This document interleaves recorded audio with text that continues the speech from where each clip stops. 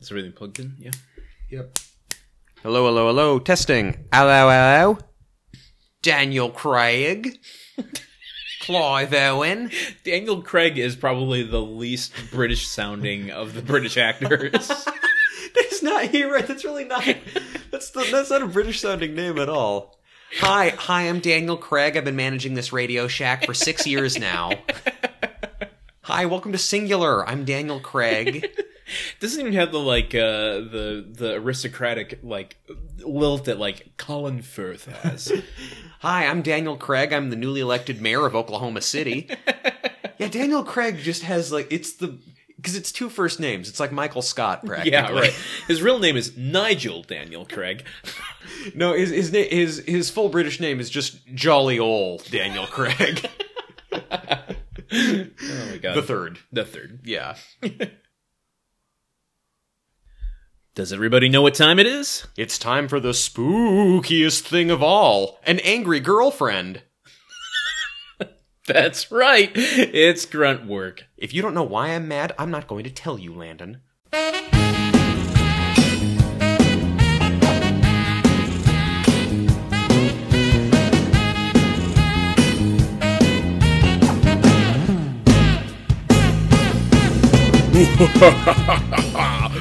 Welcome, everybody, to Grunt Work, the all-inclusive podcast about the TV show Home Improvement. Ooh. I don't know other spooky noises to make besides that, I guess. I'm, oh god, we're out to a great start here. No, I'm sorry, that's not a scary noise. Who are you? I'm Landon Solano, joined always by Truman. It's alive! Caps. Actually, I prefer to be referred to as Truman. The phone call is coming from inside the house, Caps. Truman, how are you this week? I am chock full to the very brim with the candy. Halloween spirit. Yes, I am. There's candy corn coming out of every orifice right now. It's very unsettling to look at. I know that's the new horror movie. It's not the Candy Man, it's the Candy Corn Man. It's such a strange costume you chose to wear to our costume party here. Yes, it's the I decided to dress as the least popular candy in the world that everyone eats because they feel obligated to at the same time every year. You know what? Outside of overindulging 2 years ago, which has completely turned me off, until then, I'd go to bat for candy corn. Okay. Well, I want to say, I really appreciate your David Pumpkins costume. I mean, I really thought that it was kind of played out last year, but I feel like you've brought it back in a very inventive way. Listen, I find something that works, and I stay with it no matter what.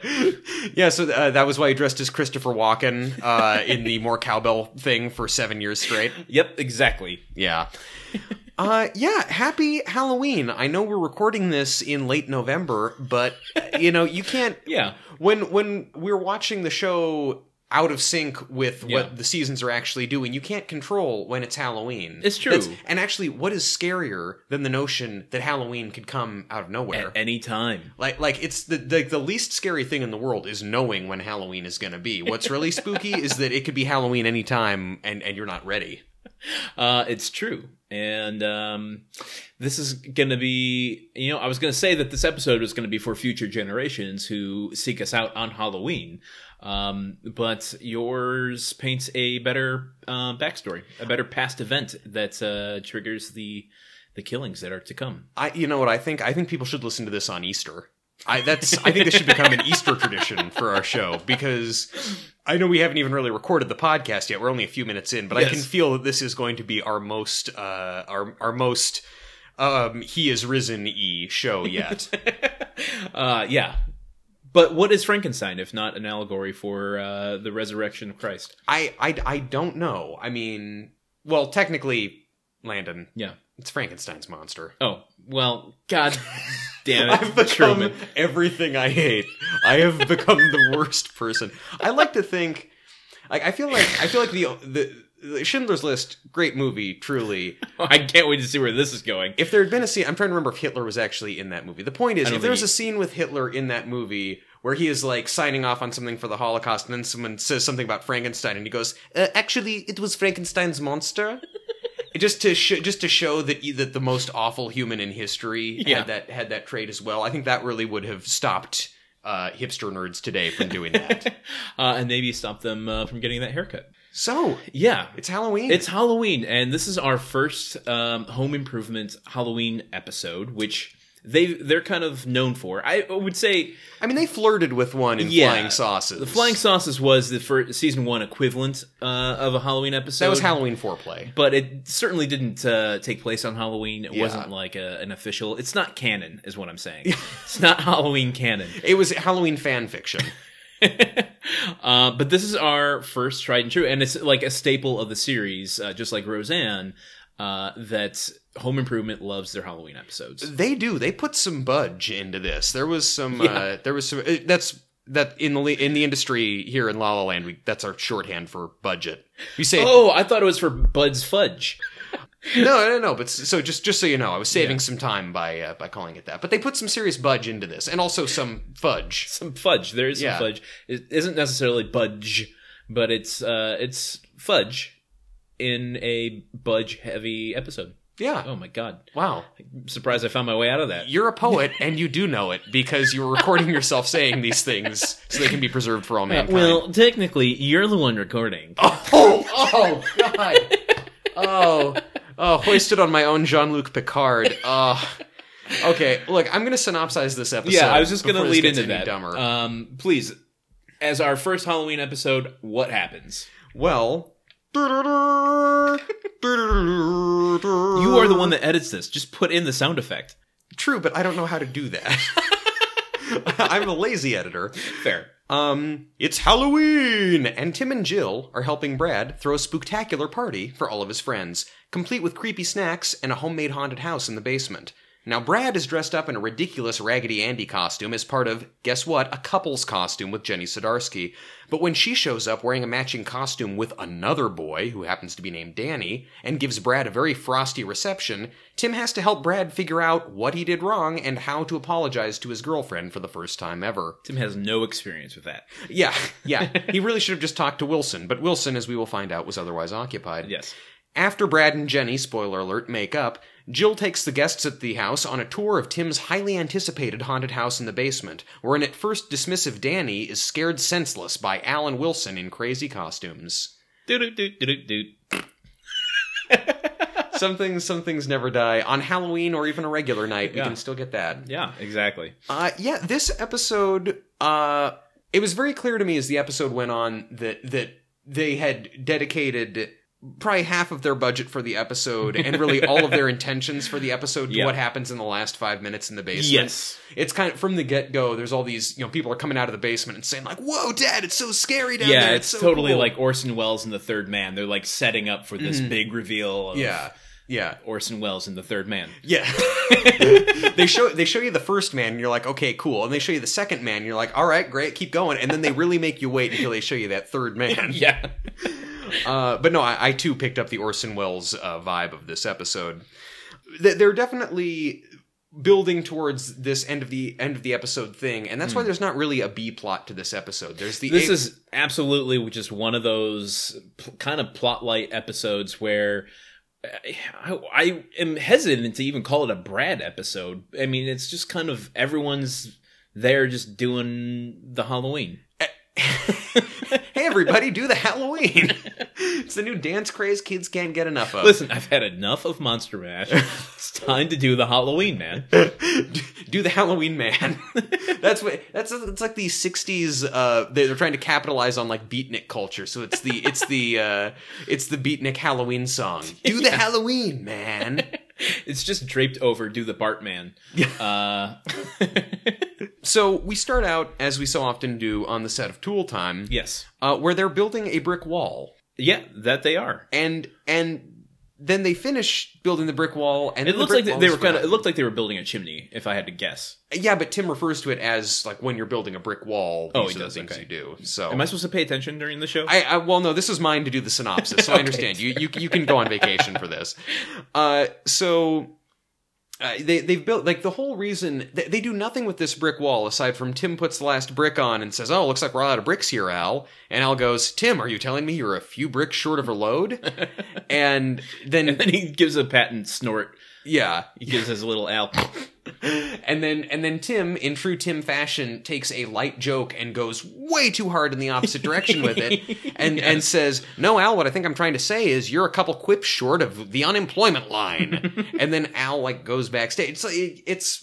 It's like Tim can do whatever he wants, and if Al makes the slightest comment back, Tim is so mortally wounded that he has to be mean. Well, listen, no one is giving any pushback against Tim on the show except for Al, because when Al goes off into the back of the set and goes, behind the scenes, Tim is like, he puts up his finger, tells the audience to be very quiet, and then he goes off behind the set to put on a mask to try and scare Al. Mask and gloves. Meanwhile, he walks right by Jerry, the inept producer of Tool Time. Yes. A man who needs no introduction. A new chapter in the Jerryverse.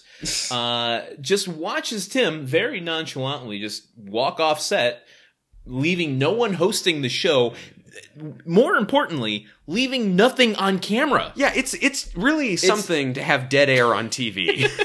I mean, not even anything to look at except literally a brick wall. I kind of wish that they had a very small dwarf come out and start doing stand-up in front of that brick wall while Tim was off camera.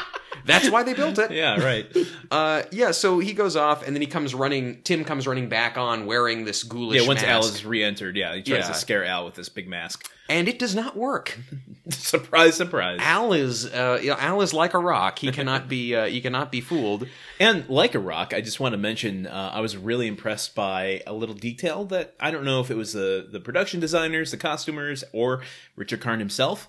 Al actually has mortar on his hands. Oh. Like dried, I've been working really hard mortar between the bricks that they made the wall out of. Do you think that Richard Karn, like, that was his idea? Like, he came and put that stuff on himself because he's so into his character and really, like, okay, I got all the way up to, like, featured cast member just by really bringing it with this role. I'm going to keep going. I'll be the lead by season 4.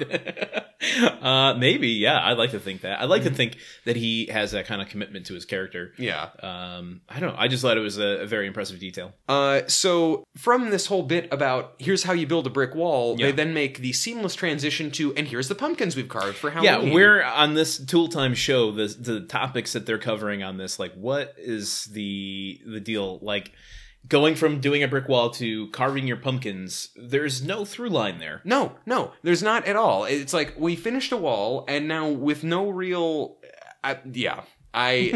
I mean, I think at some point it's just bludgeoning a dead horse to criticize Jerry and Jerry and Dolores's producing. I do like that her name changes every time, and that Jerry stays the same. Yeah. So Al shows the pumpkin that he has already carved, which is masterwork. Is it him or is it Bob Vila? Oh, it's totally Bob Vila. Okay, it's Bob Vila. So it's Bob Vila wearing safety goggles with the outline of a circular saw behind him. Although I do like the idea that every character on Home Improvement carves a pumpkin of themselves. That's what I thought, yeah. Late in a later scene, in Wilson's first scene, which not much happens in, so it's worth mentioning now. Yeah. He's also carving a pumpkin of himself behind the fence.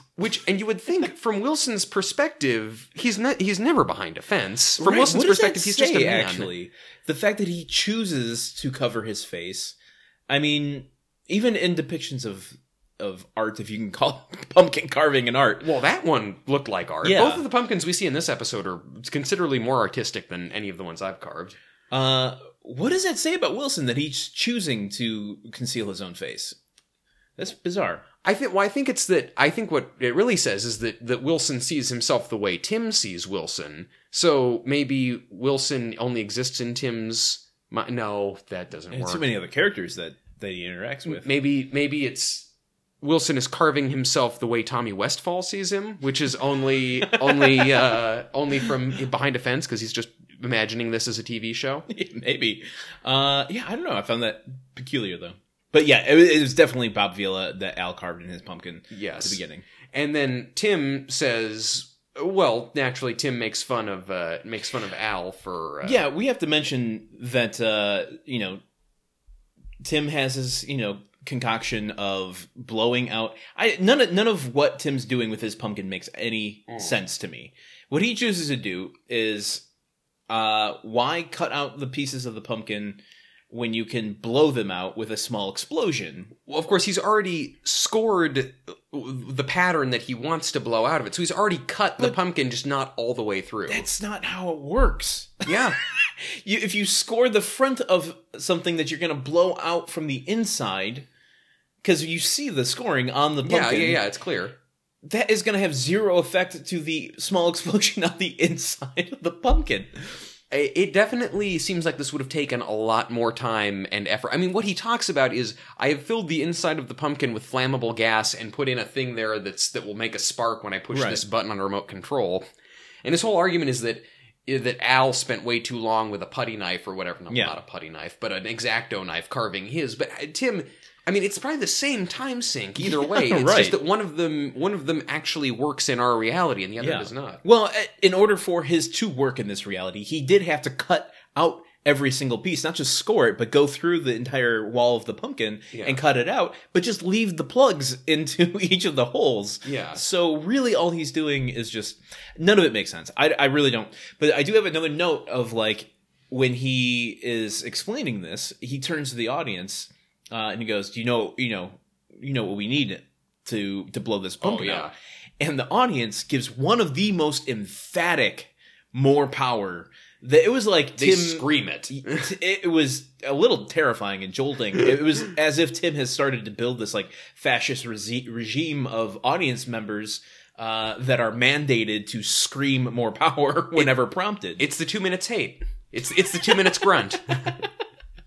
It was probably the scariest thing in the episode. That was the spookiest. The scariest thing in the episode is the idea of a large crowd of people just screaming without any thought of what's coming out of their mouths. The real monster. So basically, when at the end of the theme credits, when it rolls up and everyone's screaming, as it yes, they get sucked into a pocket dimension wherever it drops to.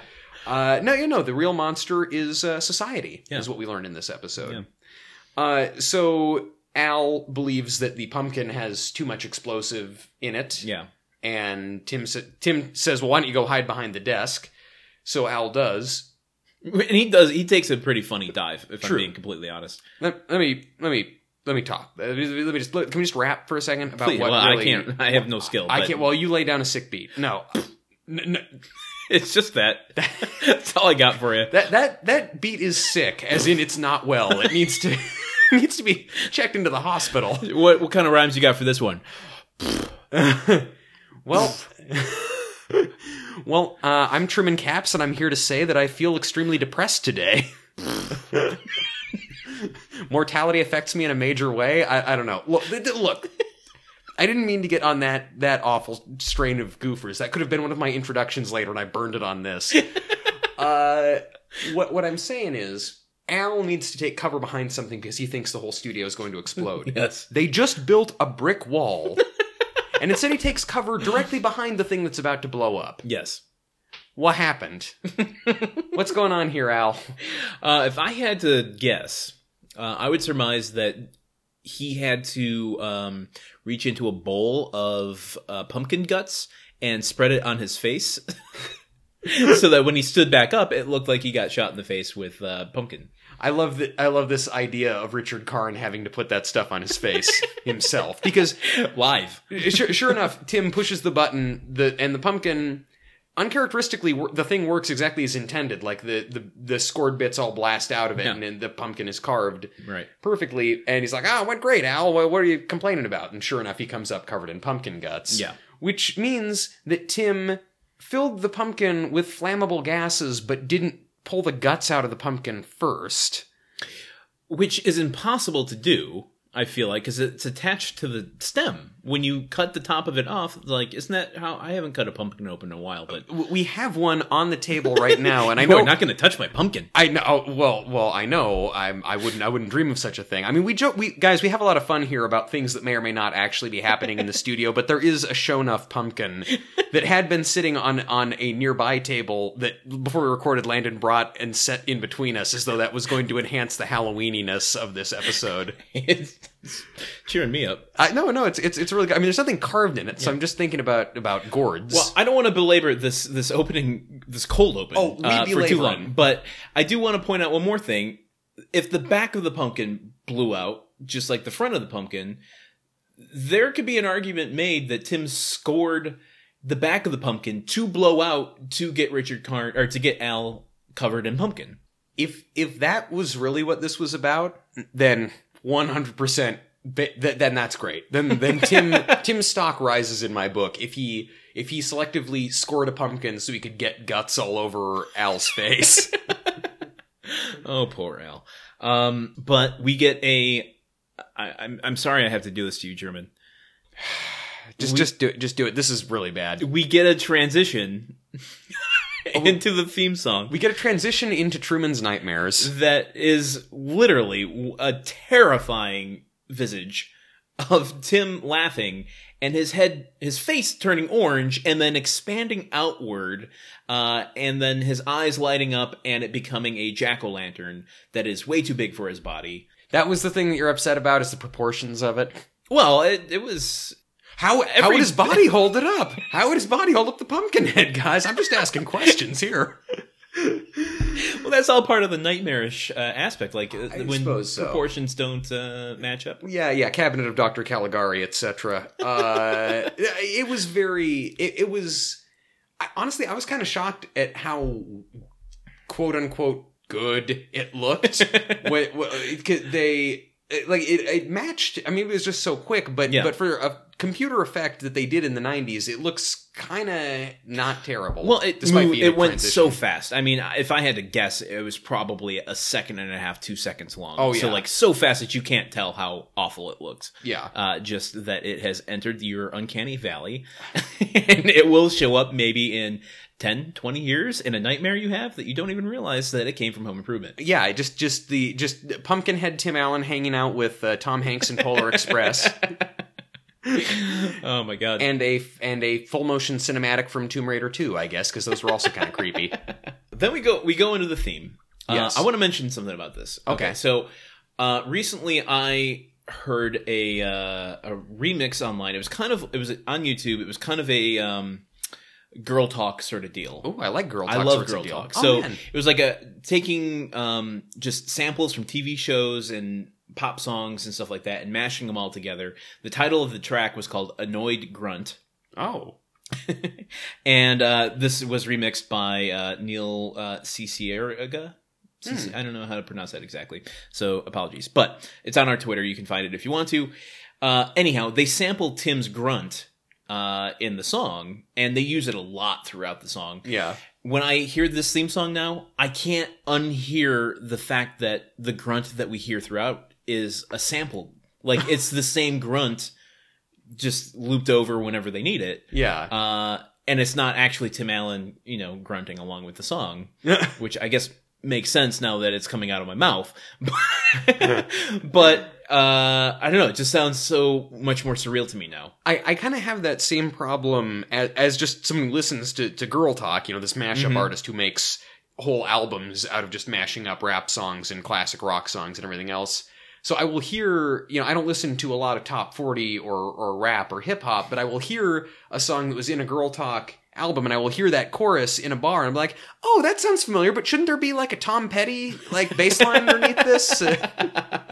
Shouldn't that be repeating again and again and again? Yeah. So yeah, hearing something from a remix demixed can be a little it can mix you up. Yeah. Well, and it also, once the sample was the only thing that I could hear, then it started painting the picture in my head of Tim Allen in the recording studio, just grunting into a microphone in a sound booth, trying to get the one right, perfect kind of melodic grunt that gogoes along with Dan Folliard's music. You think it took more than one? I think Tim Allen just went in there and did it on the first. Everyone pulls off their earmuffs. Is like, that was it. We're done. That's Cut. the one. Print. That's why they call him One Take Allen. What? Tim the One Take Wonder Allen. And then Man. Jill says, "Yeah, that's what I named him on our wedding night." Ha ha ha ha ha ha ha ha. Wah, wah, wah. Commercial break. Oh, thank you for pulling us out of that. Yeah. So the theme song leads us into the kitchen where everyone, Jill is making the treats for the party. Yes, the spooktacular treats, which includes was the one that she's doing.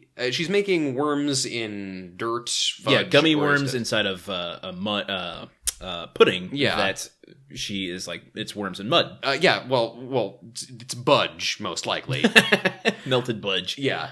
But then she's also doing the old grapes and tapioca trick for eyeballs and pus.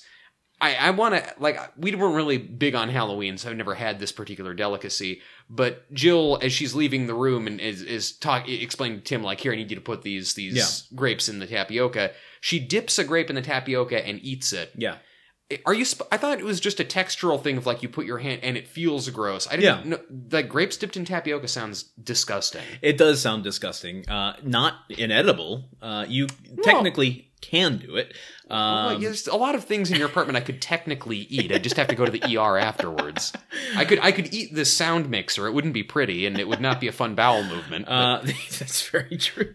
What are you, George Foreman? No, I can't eat the staircase because we're on the second floor. How would I get out of here? You eat one stair each time you take a step down. That's good. So then I burn the bridge behind me. Yeah, exactly. You can never come back here. It sounds disgusting, and I would never. I have a thing with green grapes anyway. I don't like grapes because they remind me of eyeballs when I put them in. Just the feel of it. Yeah. That and cherry tomatoes can't do it. I can do. I like a good cherry tomato. I like a good grape. My mom, bad grapes, bad cherry tomatoes. My mom fed me nothing but green grapes growing up. Like that was the backbone of my diet was just green grapes, and Did you one of those things live at a vineyard or something? I wish. It's just, one of those things. I can't have another green grape without just... And they taste the same virtually as regular old purple grapes. What do you call those? Purple grapes. Purple grapes. So it's a psychological thing. I'll admit that. Yeah. Well, that's cool, man. I'm glad we're able to get this deep into your psyche. Yeah. So everyone is rushing around getting prepared. Yes. Jill's got the foods that she's making. We see glimpses of the boys in their costumes. Randy is a pirate. Yeah, slowly. I mean, we're not quite to the point yet, I don't think, where they come out. You're right, okay. I mean, they kind of stagger each reveal of the costume, which I kind of enjoyed. They gave every character, even Mark, like their due for showing off their costume. Yeah, this is why it's clear that they love Halloween on this show. They took the time to write kind of a cool gag for each person's costume. And in this scene, mostly Jill is kind of bragging to Tim that she's got the scariest costume. She talked to the costume shop, and they assured her that she has the scariest costume that they may have ever had in the store. I find it interesting that. Well, I mean, Tim is saying he's got the scariest costume, and she's saying, no, mine's so much scarier, but neither of them seems to know what the other one is going to be. Yeah. Which seems odd to me, like keeping your costume a secret from, like, your wife, who you're planning the party with. That's how into Halloween they are. I guess so. It's like, that's when the zip code rules for when you're going to cheat on someone. Like, Halloween, all rules are off. You could do anything in the spirit of Halloween. It's like The Purge. One night only, anything goes. Yeah. Jonathan Taylor Thomas is on his way out the door to go trick-or-treat with his friends, and Tim stops him and opens his bag and pulls out a carton of eggs and some soap and some shaving cream. Which, that's not necessarily... I wouldn't put that in the psychicot. Psychicot? Psychicot. That's a portable roll-up bed that kills people? No, it reads your mind while you sleep. Psychicot. You're right. No, of course. Yeah, Psychicot reads your mind while you sleep. The one that kills you is Deathbed, the bed that kills people. Oh, now you're getting it. Yeah. Well, okay. Maybe it's not total Psychicot activity, but it shows still that he's the mischief maker. Yes. And also, Tim pulls it out and says, "Oh, what are you gonna do? What are you gonna do with this? You gonna hatch a chicken and give it a bath and then shave it?" And do you remember what Randy says? No, I don't. Randy says, well, Mom was just so busy planning for everything, she just asked us to pick these things up for her at the store on her way back. and Tim kind of looks at him and nods and smiles and says, that's a really nice try. That's really good. Get out there and have some fun. Tim, why are you encouraging this behavior? Well, because he's Tim. Because he's Tim, yeah. Also, as he sends the boys out the door, or at least as he sends Randy out the door, he yells a couple things after him that I feel like, again, were kind of like when Randy is talking about how cool don't bring up the pads. The pads. It's sort of like, because he's saying like, okay, look both ways before you cross the street, and don't eat anything until you bring it back so we can all look at it. Because this is back when atheists and Satanists were putting hypodermic needles in the Snickers, and you had to let the parents check the candy. Yeah, actually, he also says, don't go to any neighbors' houses that we don't know. Oh, right, yes. Which that severely limits your amount of candy you can get if you are not socially connected in the neighborhood. That is very true. And also... It took me forever to get that sentence out. Well, I think another way to kind of get around not going to houses where you don't know people is maybe take your effing kids trick-or-treating, Tim, because both of you don't need to be at the house. Well, he apparently has a 10-hour session in the makeup artist's chair to put his costume on. Yes, once the party starts. Yes, which is very true. But anyway, so that's Randy's costume. Yeah, Randy being the pirate. I think we mentioned that. Yes, the Dread Pirate Randy. Which he's going to be pretty cold outside. He had just he had no shirt on, silken vest with no shirt underneath. Like, I remember Halloween. This is the typical Michigan Halloween that I had. Yeah, was you spend all week, maybe all month, thinking about what you're going to be. Yeah, you compile your costume together and you put it together. You feel so good about it. You're going to walk out, impress everybody. And then on October 31st, you get the first snowfall of the year. And you're forced to put on your winter jacket while you go. You're like, the Blues Brothers aren't cool when they're wearing a North Face fleece. Hey, as someone from Oregon, I think anybody wearing a North Face looks really cool. What did you go with someone else as the Blues Brothers? Yeah, my cousin and I went as the Blues Brothers one year. I've been...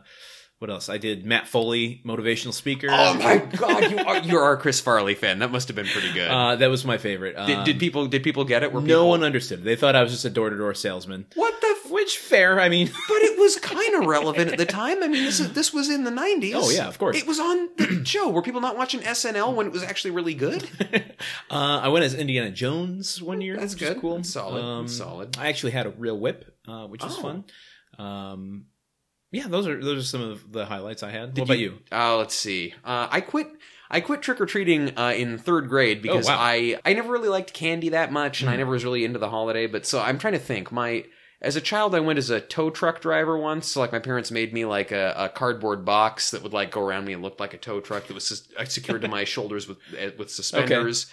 That was adorable. I was like 4. Adorable. This is how far back I have to reach for things. And I went to C-3PO one year. Oh, that's awesome. Yeah, it was pretty good. It was just a costume bought from the store, but whatever.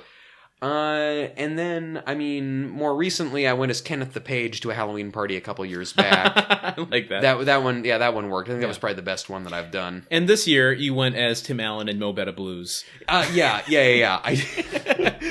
I did, but everyone mistook me for Sam Neill from Jurassic Park. It was the dumbest thing.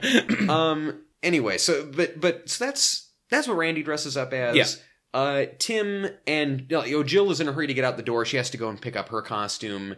Tim is trying to put. I think she just has to get upstairs to change into it. No. She has to go across town to pick the thing up. Oh, okay, I missed that. Yeah, it's like she's leaving the house. Yeah. Tim has put the finishing touches on his haunted house downstairs, and then Brad comes out. And at first I thought, who is this? I don't know who this is. You know what? Brad looked in the mirror and asked those same questions. Who am I? I don't even know who this is. Brad is dressed as Raggedy Andy, as part of a couple's costume with the one and the only Jenny Sudarski. And I gotta say, wow. I mean, I didn't see the episode going there. Just in that, couple's costumes as a child, like. I don't ever remember that being a thing. I kind of like that it was though, because it's like, cause, it's like, oh, welcome to relationships, kid. There you are. Oh, she wanted to. Well, there you go. There you are. Buckaroo Banzai logic. Wherever you go, there you are. So he is dressed. He's got these big clogs on and this stuff drawn on his face and this mop type hair. He's got the freckles. He's got the red button nose. And when he first walks out on screen, or when Zachary, yeah, Truman is pulling the slot machine handle. Zachary, Yeah, Ty, yeah. Brian. Ding ding ding ding ding Oh, ding thank ding God. ding. God, yes. You are talking about Brad, right? Yes. Okay, good. Woo!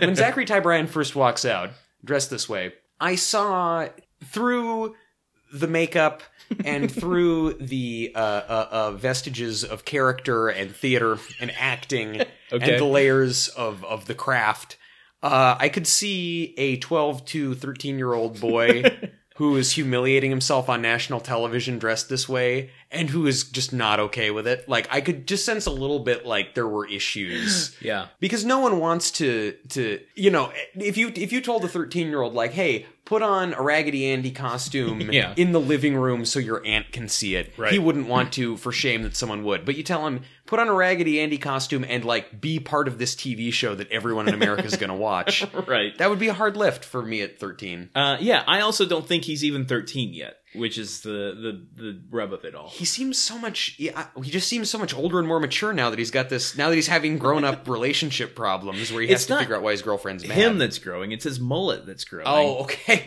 The longer his mullet gets, the taller he looks. Yeah, exactly. The longer your mullet gets, the more the less years you can take off of the age restriction of buying alcohol. So okay, so that's why everyone. So yeah, if you are 12 years old but you have a 3-foot long mullet, that means you have 3 years left to buy beer. What? No, I should have just did the actual math, which, you know, we're not good at doing on this show. So if you're 12 years old and your mullet is 6 feet long, that makes you 18, and you still have to wait 3 years to buy alcohol. Oh my God. If one mullet leaves Chicago traveling at 50 miles an hour, and another mullet leaves Detroit traveling at 60 miles an hour, when will the two mullets crash into each other? China. God, that's not even a time! It's gone beyond not being good at math, and now you're confusing, like, geographic locations and time. Does anybody know what time it is? China. Oh, man. Good one. And one more. Forget about it, Jake. It's China time. Okay. So, Mark is dressed as Tim. Yeah, and to the love of the audience, they all gave him a little applaud. It got some from me too. Yeah, it was very nice. convincing. It was good. He's dressed as Tim on Tool Time, so he has like a tool belt with all his toy tools and suspenders and a mini terrible tie, and has combed his hair. Yeah, but at some point, I don't know. It's like I think Randy says, "Why didn't you dress up as Al?" We would have gotten more candy. Yeah. And both Mark and Tim scowl at Randy, but I really wanted. It would have made my life if Mark had gone, Al is my assistant. He assists me. And he's Mickey Mouse, I suppose. But, oh my God. But he did not. Your Terran Noah Smith impression is on point. That's his name? Terran Noah Smith? So that's what the boys are dressed as. I'm trying to think what other things we missed in this first scene as they're getting ready for the party. Tim is kind of like, everyone's giving Brad some shit about wearing this Raggedy Andy costume. Yeah, Tim is making a lot of fun. Tim he has a line here that, like, my conspiracy brain went way out the window. Because he says, he makes this big reference about calling Brad Andy, telling him to get back in the toy box. Oh, yeah. And then he's in the character of Andy saying, "Hi, I'm Andy. I just came out of the toy box. Boo." And Boo being a character from Monsters Incorporated. And Tim voicing Buzz Lightyear. It was just one of those things that, like, I got so sucked into it. Well, what year do you think Tim Allen recorded the audio for Toy Story? Because, I mean, because I feel like in a lot of these cases they record audio first and then animate to match it. And animating that movie took years. So do you think he was recording audio in 92? No, I don't think so. I don't think he was quite the hit that he was yet. I don't think that they would have tapped him just after one season of a show. Yeah. I think maybe once the show hits number 1. I think that happens in the 3rd season. Yeah. And that would be 93. So okay, I can see I it think then. that's enough time. Yeah. I'm glad we went down that logic hole. Yeah, well, good. Good. We came to a completely non-frivolous solution to that problem. It's nothing more entertaining than pure logic. Welcome to Logic Work. Yeah, so not much else happens in that. Brad is just really... He did say... one line or exchange I kind of liked was when Brad comes down as Raggedy Andy and everyone's giving him shit. Little innocent Mark goes, well, I like it. And Brad goes, if you like it, I'm dead. Just, the guy cannot catch a break. Now, you know, if this was the amount of abuse I had to deal with, I'd spend all my life building a hot rod in the garage, too. Oh, Mark. Building a hot rod in the garage and leaving so my parents can fuck underneath it. Yeah, right. So that takes us outside to our first Wilson scene. Yes. Do we need to address that Wilson, who we've posed as God, is celebrating a pagan holiday? I mean... maybe. Well, if God created everything, wouldn't God have created Halloween? Created the pagan beliefs to... Yeah. Okay. Logic! I need like a soundboard where I can make like a goofy sound effect every time we just apply logic to something. Logic. You heard it here, folks. Send in your sound effects. to www. Oh, I'm sorry, we can't use that, can we? So they talk to he talks to Wilson outside. Tim does, yes. Wilson is carving this pumpkin of himself behind the fence. So he's talking to Wilson about how excited he is about this haunted house he's built and to scare everybody. And Wilson starts just talking about why people like being scared. I take so much issue with Wilson in this episode. Yeah. He is just like gives unsolicited meta message monologue here. Yeah, Tim doesn't have a problem. He's just trying to chat with his friend, and Wilson still turns it into advice. Yeah, he goes into this whole thing about like I can't even remember the name of the chemical that he says the brain releases. Epinephrine. And at a certain point when Tim's making jokes like he doesn't get it, because I don't think he does, Wilson kind of annoyedly goes, let's just say adrenaline. And it's just like, why didn't you just assume that the person who doesn't understand anything you ever say doesn't understand what the hell you're saying right now? He's only been living back there for 12, 13 years. Why else, when would you have picked this up? Yeah. Also, Wilson says epinephrine, and Tim, in the reachiest joke, I think, of the series so far... I don't know, that Four Tops joke okay, in the poker one. They always reach hard for the music jokes, but Tim says something like, oh yeah, I love that song. Tall and tan and the girl from epinephrine goes walking. No. Yeah. No. And Wilson, again, I mean, as bad as that joke was, pure hatred Wilson in this scene is just like, no, Tim, that was Impanina. Impanina. I can't say that word. Ipanema.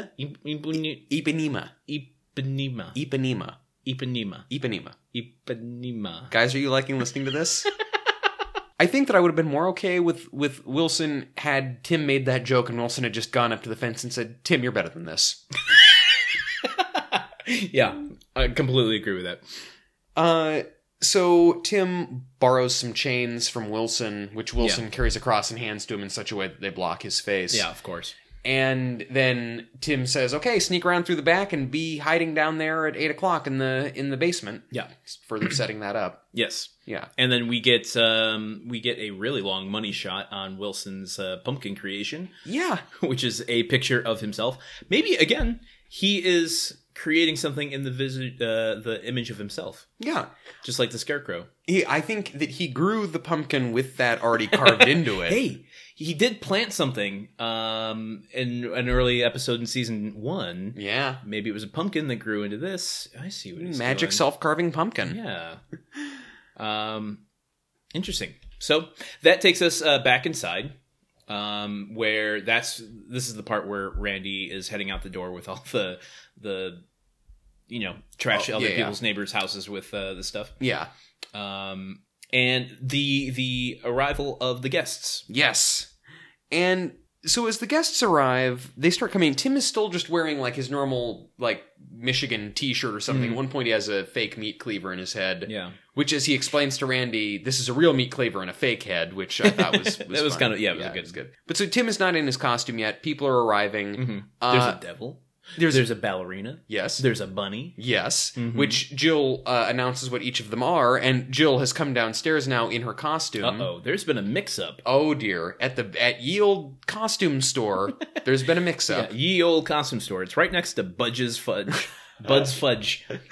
Budge's Fudge. Budge up for fudge. The Budge Fudgery. I probably should just, not say everyone that comes to mind in case they're all terrible. I like it. Wow, you sound so enthusiastic. Wow, this is great. No, it's real good. Yeah, no, I definitely, no, I'd love to see you again. It's called adrenaline, Truman. So, Jill, what is Jill dressed as? So, Jill's super scary costume, she comes down in a full-body carrot suit. Ooh, it helps you see in the dark. It makes your face orange if you eat too much of it. There's nothing scarier than your face turning slightly orange, which actually happens to Jill in a weird, mild transition at one point. That wasn't even that's at the end of the scene. So let's just go to that and then we'll come back. So at the end of the scene, to transition into the commercial break, Curtis has arrived. I don't know why. Curtis being Randy's friend, why is Curtis at Brad's party? Curtis isn't Randy's friend. True. No one likes Curtis. If Curtis was an ice cream flavor, he'd be pralines and dick. Remember, the only reason he came into Randy's life at all is because Randy filled his shoes with Cheese Whiz because he didn't like him. Yeah. Then Jill made Randy invite him over. Jill hated him. The last time we've seen him, everyone in the house is hiding from Curtis. Right. So why is Curtis invited? Well, so this begs the question of what was the invite process of this party? Like, who gave out the invites? Who created the list? They invite everyone in class? Maybe it was. Maybe they just posted something on a bulletin board right on the the vestibule of the school, so that the Vesta School, the Vespa School, is that where just everyone goes to learn how to ride a Vespa? That is my favorite 80s teen comedy is Vespa School. But for some reason, Curtis is here. Yes, and so he comes dressed as an Adam. Yeah, and help me through this exchange. So. Yeah. Curtis makes fun of Jill, saying that her costume makes her look fat. Yes. And then Jill says, Curtis, what are you supposed to be? He goes, I'm an atom. Then why don't you split? But then Curtis has some sort of retort to that. I don't remember what, it was just something like, good. I think he just said, good one, Mrs. Taylor, or something like that. Or he said something about her being old. Oh, really? Oh, damn, really? Which is why she gets mad.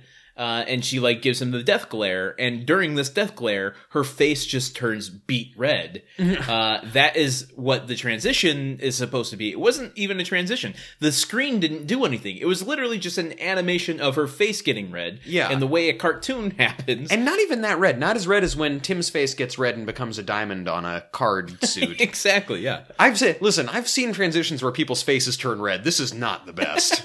You've seen them turn into pumpkin things. I've seen things you wouldn't believe with your eyes. I've seen transitions glittering off the shoulder of Orion. And now they're all gone. Yeah. And like tears and grunts. I'm putting this I'm calling them out on this one. This is not a transition. That was literally just adding a cartoon effect to a scene. Okay, you're calling it. So what's the resolution process for this? I'm gonna file an appeal. I'm gonna say I want this removed from all future episodes of Home Improvement. Dear Tommy Westfall, enter. Recently, I found some discrepancies with the massive fantasy universe in which you've created the series Home Improvement. Change font. I think the thing that triggers her to go red in the face actually is so Jenny Sadarsky has... Jenny arrives. Yeah, Jenny arrives not dressed as Raggedy Ann. Ooh. She's just wearing a leather thing. Yeah. You did literally go, oh shit. When you're... I started like, oh no, she did not! I just wanted to...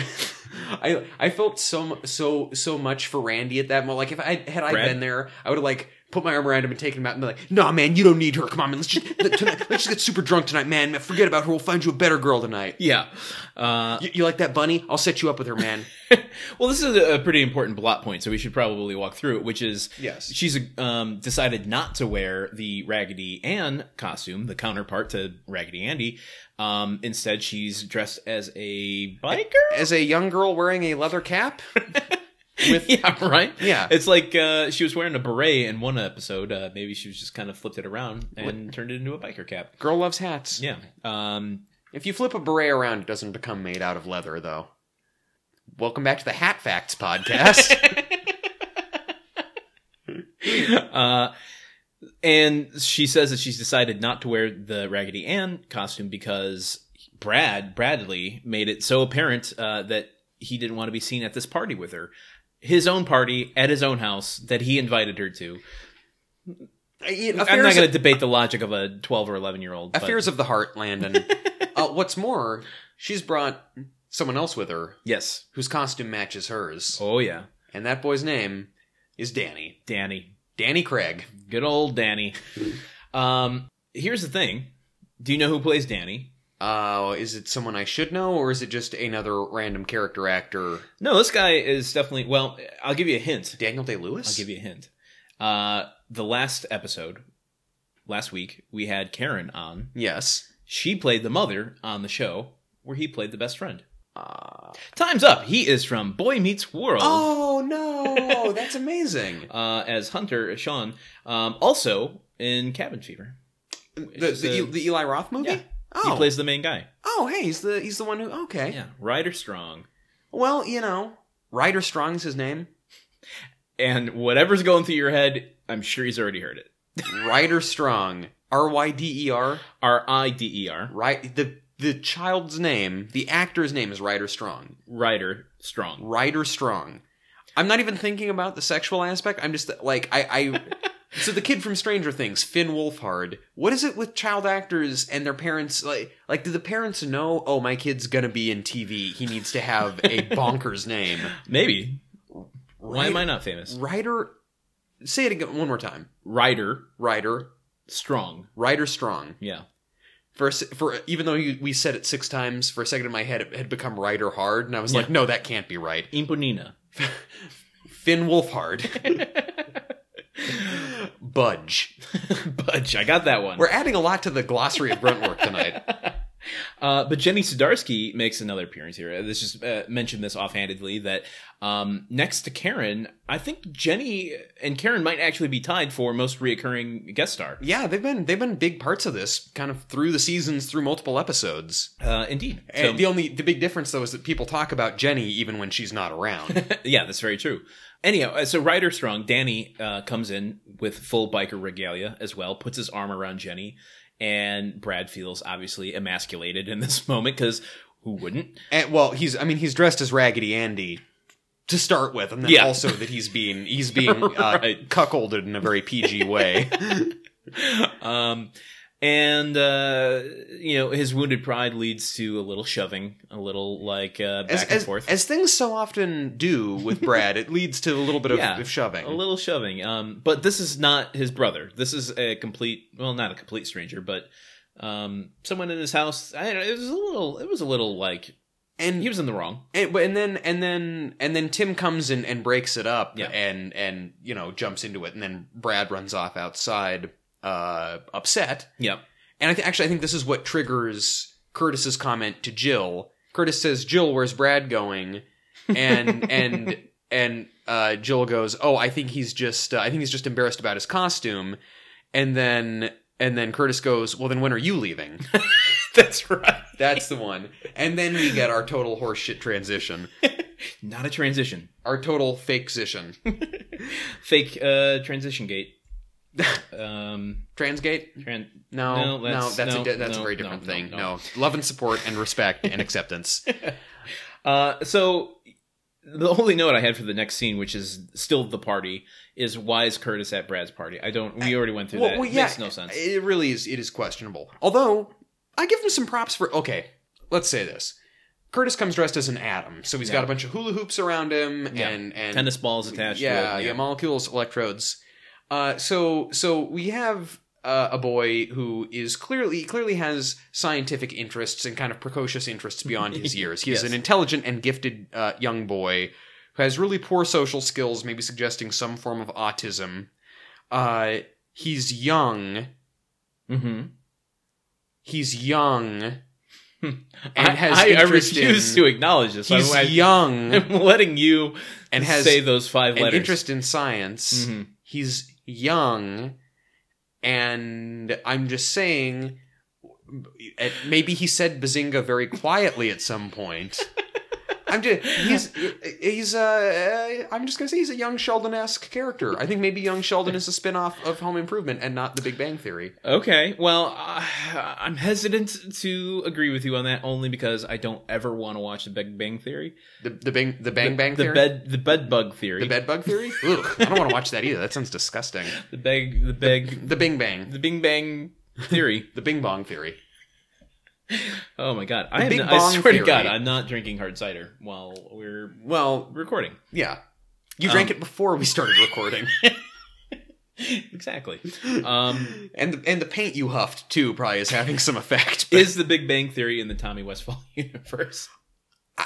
if we check that list right now, it probably would be. And again, this is the list of TV shows existing in the head of the autistic boy from the last moment of the show Saint Elsewhere, who it's revealed made up the entire show. Now, I've never seen Saint Elsewhere. Is that autistic boy as big of a dick as Curtis is in this episode?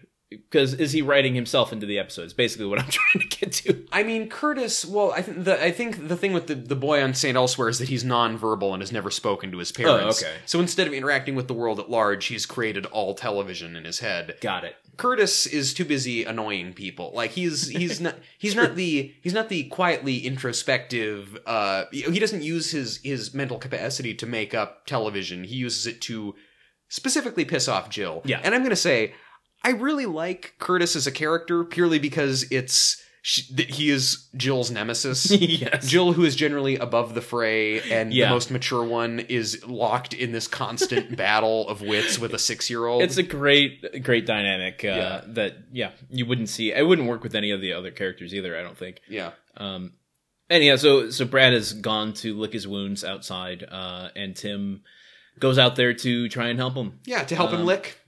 No. No.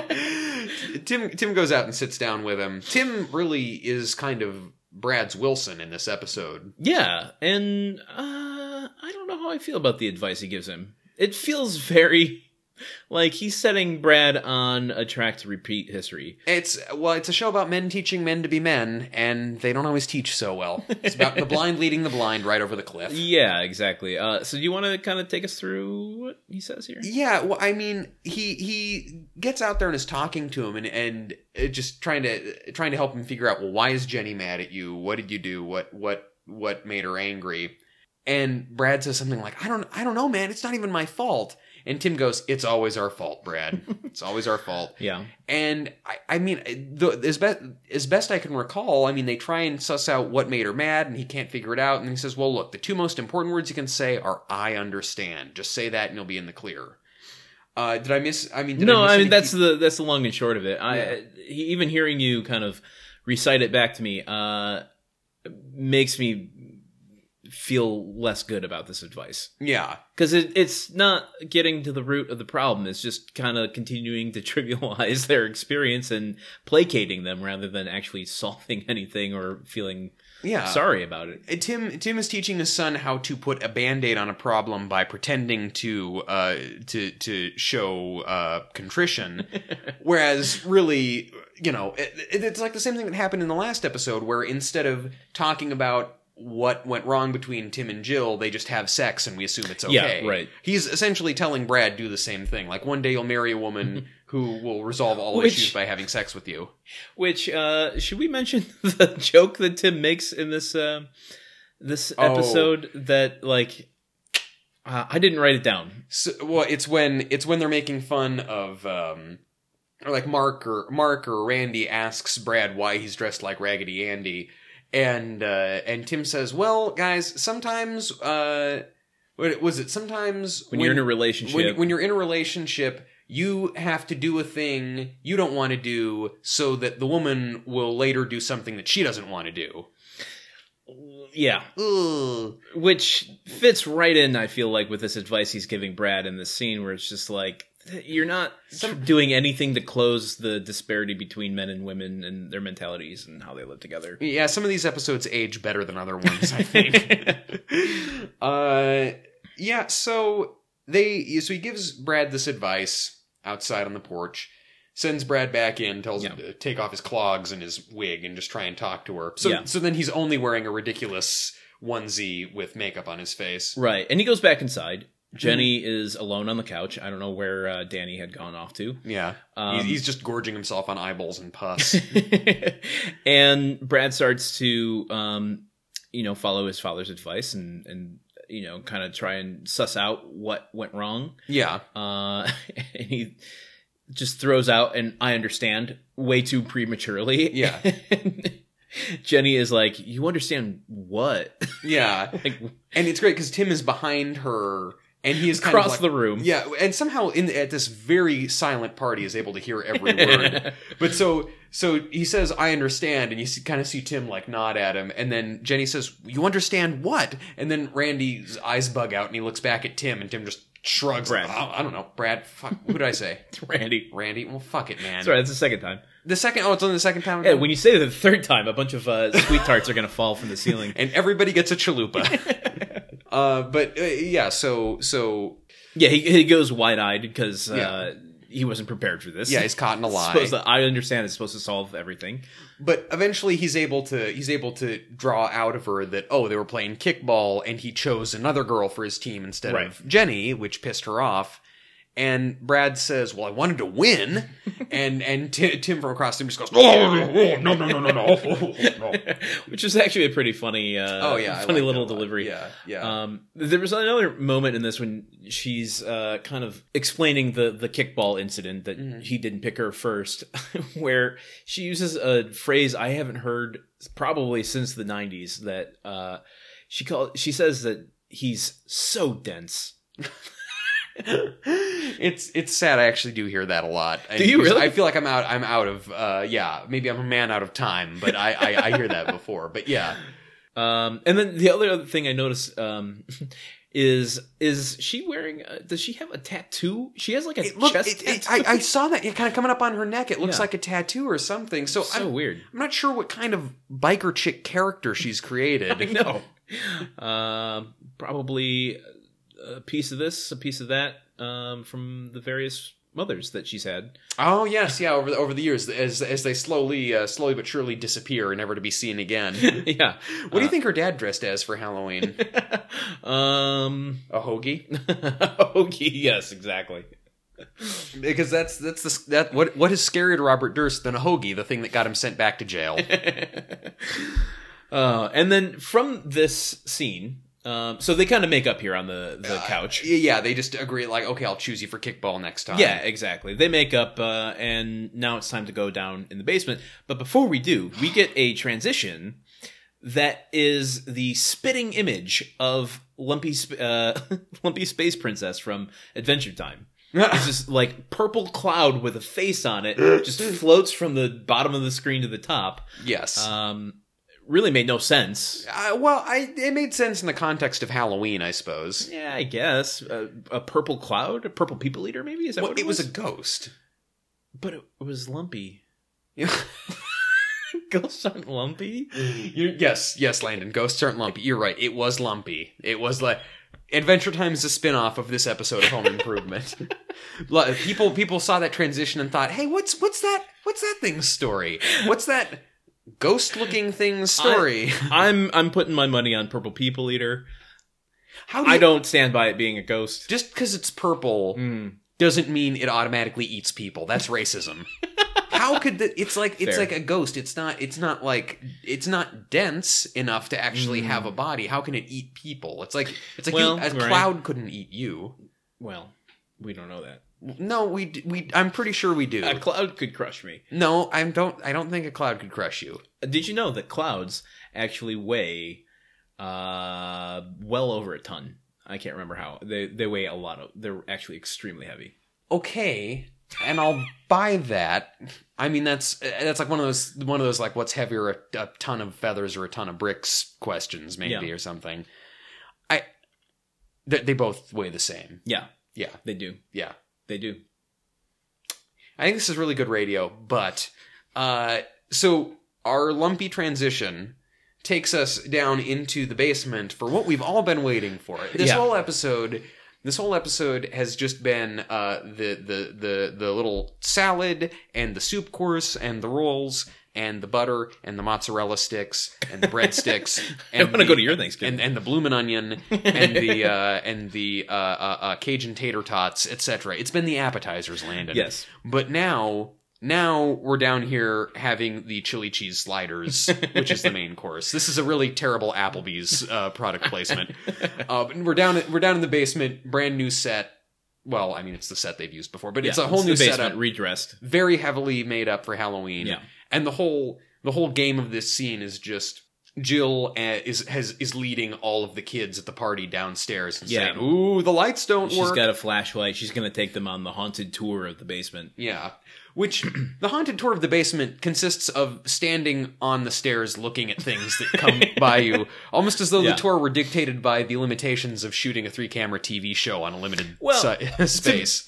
To be fair, it does get derailed pretty quickly by Danny, who kind of foo-foos everything away, saying this isn't scary at all. Well, there's an assist from Mark, too. Yeah, well, so Mark, the very first thing that happens is when Jill gets to the bottom of the stairs, Mark comes out in the mask that Tim was wearing at the beginning of the episode in Tool Time. Call back. And Danny, I don't quite understand the character logic here. Danny just shouts out, "That's your little brother." Opposed to what? Like, what were you expecting? Like real gremlins in your basement? Yeah, what? And if you did get the thing that you're railing against, you would be dead. Well, yes, but at the same time, Danny is a guy who went to a kid's Halloween party with that kid's girlfriend. To be fair, we should mention that Danny is also a kid. He's not just a 20-something-year-old guy hitting on Jenny Zdarsky. True, and biker uniform. Well, yeah, he's dressed like a biker, but he is everyone else's age. Yeah. So A, he's a kid, and kids are little assholes, and B, he's a little asshole on his own. Yeah. So, I mean, I can see why he'd do that. And also, he's probably in a bad mood because he got, Jenny went back with Brad. Yeah, which we never actually saw that exchange. Yeah, we never saw what it was like. It was like, hey, you're on your own to get home, I guess. I used you and tossed you. You meant nothing to me. That's really some psychological warfare from Jenny Zdarsky. She's learning a lot from her father. She's a man-eater, Black Widow eventually? Maybe so. And she can rely on her old man's money while we're at it. Anyhow, so Danny starts to go off the rails a bit, just kind of criticizing everything. Yeah. Then the curtain is pulled back and Tim's costume is finally revealed. And it's pretty good, because at first I was like, who is this old woman who looks like Frankenstein? And then I realized, oh, that's Tim, dressed as Nana Stein, the evil mother-in-law. Yeah, which I take issue with. He has escalated his war against mothers-in-law to the nuclear level.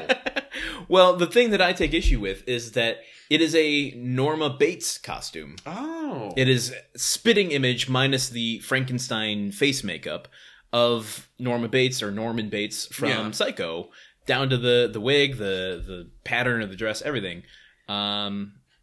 So why not, instead of Nana Stein, call it Norma Stein? Now, because it would be off-brand of making fun of mothers-in-law. Yeah. And B, probably some mother-in-law joke in there somewhere. Too deep of a cut? Probably so. I don't know. Too deep of a cut, that's definitely... Yeah, even on a holiday where there's knives and cleavers all over the place, that cut is just far too deep. That's fair. And that does kind of make me love whoever the costume designer that just has a crush on Psycho. Just like, you know what? I'm just gonna sneak this in here. No one's gonna know. Doing this for me. Yeah, exactly. So props to you, costume, or costume to you, costume. Here's looking at you, costume. Best boy to you, costume. But Danny's having none of this shit. No, none at all. Danny tells him how unscary it is, how this whole thing sucks, how it's just, how the whole setup is terrible. Mm-hmm. And he tells Tim that his show should be called Fool Time, which I feel kind of bad that I never thought of that. But he tells him it should be I thought called... that was a working title for our podcast. But he says everything in here is going to fall down anyway because you built it, like on your dumb show. Yeah. And Tim's response to this is to set in motion a series of events that seem as though they were orchestrated ahead of time specifically to scare this one boy. Just for this one exact moment. Yeah, as though they've been doing rehearsals for weeks. Well, I can't remember what it was, but something scared all the kids upstairs, and it was just Danny left downstairs with Tim. Yeah. And Tim, like, in the second moment of this episode, it kind of takes Danny aside and is like, don't ruin this. What's wrong with you? Yeah. Which, I'm not a parent. I'm very curious how that, like, how you speak to somebody else's kid line is drawn. It's weird. I feel like among parents, there's kind of, especially with kids at that age, I think that there's sort of an agreement that, like, if the kid is in your house at a party, they're kind of like, they're on some level, like, Yeah. You can discipline a kid who's in your house because it's your house and your kids who he's affecting. Yeah. So that makes sense. Parents, write in. Yeah, Let us know. yeah. You know, do you want to take more parenting advice from two unmarried dudes with no kids? Because we will keep tossing it out there. Yeah. But so Tim kind of ushers him over. He's like, all right, hotshot, why don't you open up this tool chest? And Danny kind of walks over. He's like, oh yeah, what is it, stupid spider gonna jump out at me? He said like, is a wrench gonna jump out? Oh, yeah, wrench. And I thought, like, oh yeah, it sounds like a transition, which would be the scariest thing for me. You open something and like a thing flies out of it, and then you open your eyes and you're in a completely new time and place. Oh my god, that would be very. God, the transitions can literally come from anywhere within a given scene. The transition is coming from inside the house. Yeah, it's coming from inside your head. Oh God. But what kind of cracked me up about this is that, you know, everyone has left at this point except for Danny and Tim. And he ushers Danny over to this toolbox, and Tim stays in character with his, like, little limping walk. Mm-hmm. I'm like, this is just for you, Tim. Yeah. You love Halloween so much, you're going to milk this for every second. He's acting! But for himself. So that kind of made me laugh. So he opens up the tool chest. What does he find? He opens up the tool chest, and it all falls away to reveal the head of Al on a platter. Under a bucket first. Under a bucket. The bucket's there. Yeah, and then he takes the bucket off, and it's well, now I've spoiled what it is. It's the head of Al! Oh my God, you scared me. With makeup and blood paint and vampire fangs in, and he starts screaming and yelling at the kid. Yeah, but that actually gets Danny... It startles him. Yeah, and then from out of nowhere... Yeah, so Danny kind of backs away. Yeah. And as he's backing away, he backs into... he backs into like a bunch of curtains, and the curtains get lifted off the ground, and it's a mummy standing there wearing Wilson's hat. Whoa. And the mummy grabs at the kid or Danny, and Danny is freaking out, and then Wilson is on pulleys. He's on the harness. For some goddamn reason. That was the weird... just in your mind... Wilson, our beloved behind-the-fence character, is on a harness being lifted in the air in this episode. In a basement. In a basement. Okay. Don't go in the basement. So many layers to this. So first off, the notion of, hi there, neighbor who is older than me and retired. Hey, do you want to be a part of my haunted house? Yeah, sure, okay. Yeah. Do you want to be a part of my haunted house and get put on a pulley system and hide under a bunch of curtains for hours and hours until everyone's down there and ready? It seems like kind of a tall ask. And I also don't know, I don't know what makes a flying mummy that is clearly on cords everyone in the room can see any more scary than your garden variety mummy. Well, here's an alternate theory. Maybe he wasn't on a harness and he summoned the godly power of flight. So God's just Superman. He can just fly. That's his thing. Yeah, exactly.